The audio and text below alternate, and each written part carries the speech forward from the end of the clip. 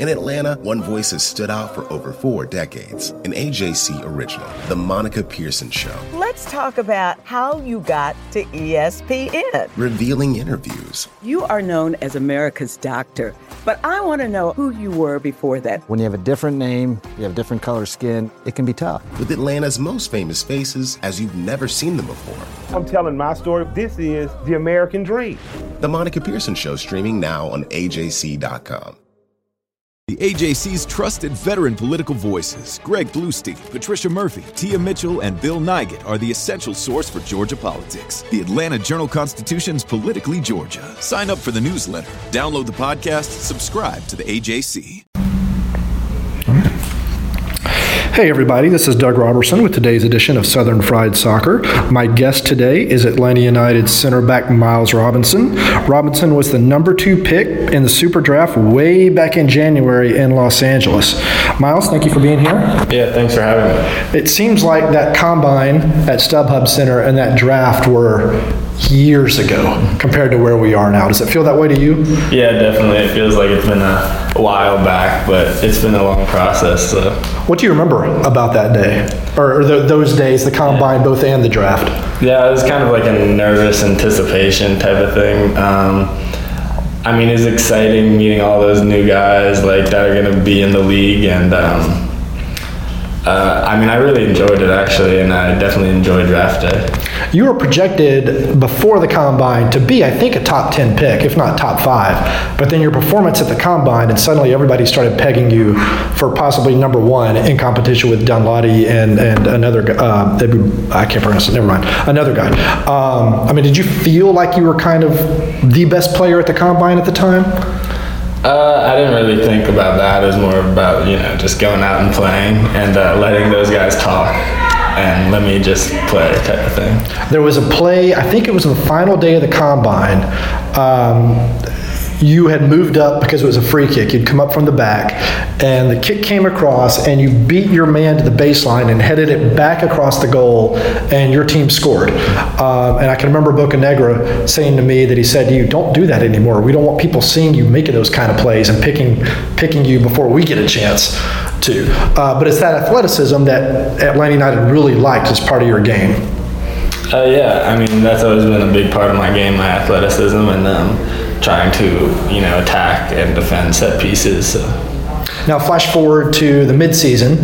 You've got Parkhurst ahead of you, Leandro Gonzalez-Perez ahead of you, 2 veterans who are both playing very, very well.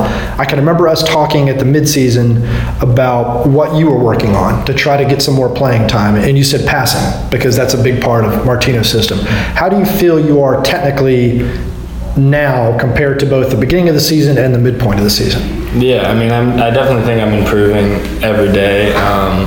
From the beginning of the season, I think I'm definitely a different player, more, not experienced, but more aware about everything going on in this system and just around the soccer league. And I've learned a lot from not only those guys, but the whole team, because it's not just about looking up to the players that play a position, but the whole team, like all of the veterans and on our team. And it's definitely been a good experience, and I've learned a lot. So, when you look back on it, is it one of those things where you say, "I can't believe I didn't know that"?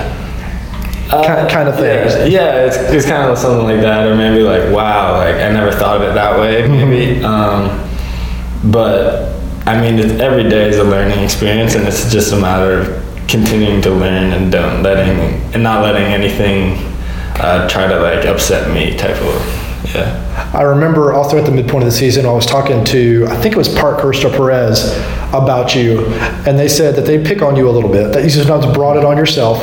So I was curious how that's been the last half of the season. I mean, yeah, but I mean, it's something like a lot of guys do on younger players, and you got to respect it. So, and all the guys are all funny, so it's more laughable. What's the best thing they've done or said to you? What's the funniest thing? Oh, I don't know. I don't know. That's a tough. There's a lot of experiences, but I'm not sure. Are there practical jokes or anything like that? I mean, I think there's always jokes going around, like whether it's just new guys or anything. But I mean, all the guys are fun to be around. Right. So it's a good time. Now, you've gotten some experience. You've gotten to go to Charleston and play. You played in the U.S. Open Cup game. So I know that, I don't know how I would describe that if I were you. How would you describe just the not being able to play? Has that been difficult, or? Yeah, I mean, but it's something that, it happens to a lot of guys, a lot of young players, but it's just, I think the strong, prevail. So if I just keep focused and stay confident and try to not lose any confidence, I think that's the most important factor about it all.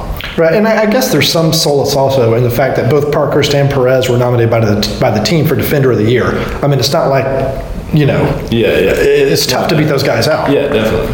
But how has this experience been? I mean, everyone had reasonably high expectations for an expansion team for Atlanta United. Here you are, you're going into Sunday's game against Toronto at Mercedes-Benz. You're in 4th in the East. You could still reach 2nd, or you could drop to 5th, depending upon how the outcomes go. Has this been better than you anticipated? I mean, I didn't really know what to anticipate, really, like coming in as a rookie and an expansion team, so it's kind of all up in the air. But it's been great, everything from the stadium to the training ground to the coaching to like just the players in the locker room has been great, and I think it shows how great everything's been around us by like how well we've performed in games. And I mean, we could be 2nd, in the league, which is incredible for an expansion team. So. I can remember talking to your parents on draft day, and they were talking about you have a cousin that lives in Atlanta. He works for Turner or TBS or something like that. Yeah. And that kind of made them feel a little bit better that you would have some family down here. I was curious if you've gotten to hang out with him much. Have you turned him into a soccer fan, or was he already a soccer fan? Yeah. I've definitely gotten to hang out with him a good amount of times. He's gone to all the games, or at least a good amount of the games. And I don't think he was a big soccer fan before, but he watched me in college, and then he watched me get drafted to where he lives, so he's become a really big Atlanta United fan. Have your parents gotten to come down and watch? Yeah, I think they've come down for one game, and it was in Mercedes-Benz Stadium. Oh, fun. So it was a great game, The atmosphere is incredible. Now, if anybody can talk about the volume in a dome, or in this case, it should be open on Sunday, but a dome stadium, it's you, because Syracuse football, Syracuse basketball in particular. Just describe what that sound does to you when you're on the bench or on the field, based upon your experience both as a fan at Syracuse and as a player here. Yeah, I mean, it just elevates it. I think it kind of makes, if you're even in the stands, it kind of makes you more together, like cheering it, because it's more like a compact sound. And, on the field, it just is, I'd say, a lot louder compared to an open stadium. Who's the funniest guy on the team here? I think there's a few funny guys. Kenwin's funny. Jeff is funny. Chris. Jeff is funny? Yeah. Jeff Lorenowitz is funny? Oh, yeah. So. What makes him funny? Is it the things he says or the things he does? Says. Okay, because he strikes us, when he comes out and talks to us, he's a pretty serious dude. Yeah, no, he's funny. Okay. And what does Kenwin do that's funny? He just cracks jokes. Yeah. Oh, yeah. He seems like he'd be a pretty funny guy. I always enjoy interviewing him. Yeah, he's funny. Chris McCann's funny. Chris McCann is funny.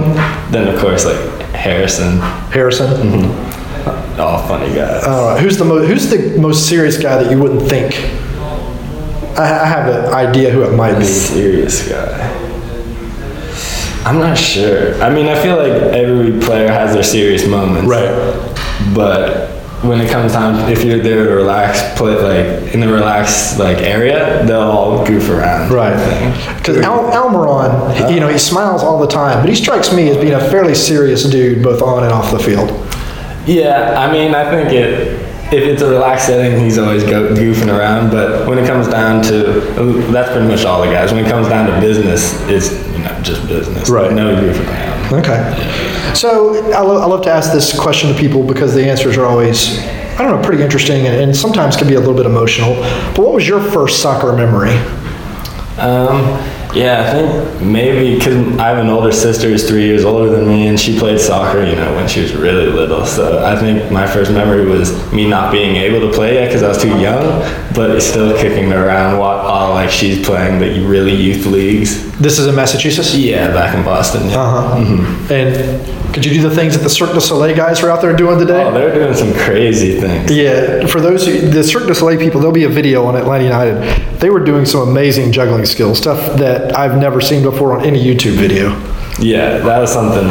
It was something else, seeing those guys. But it was funny having them out there. Yeah. What was the coolest thing you saw them do? There was one trick I hadn't seen before. Yeah, there was one thing.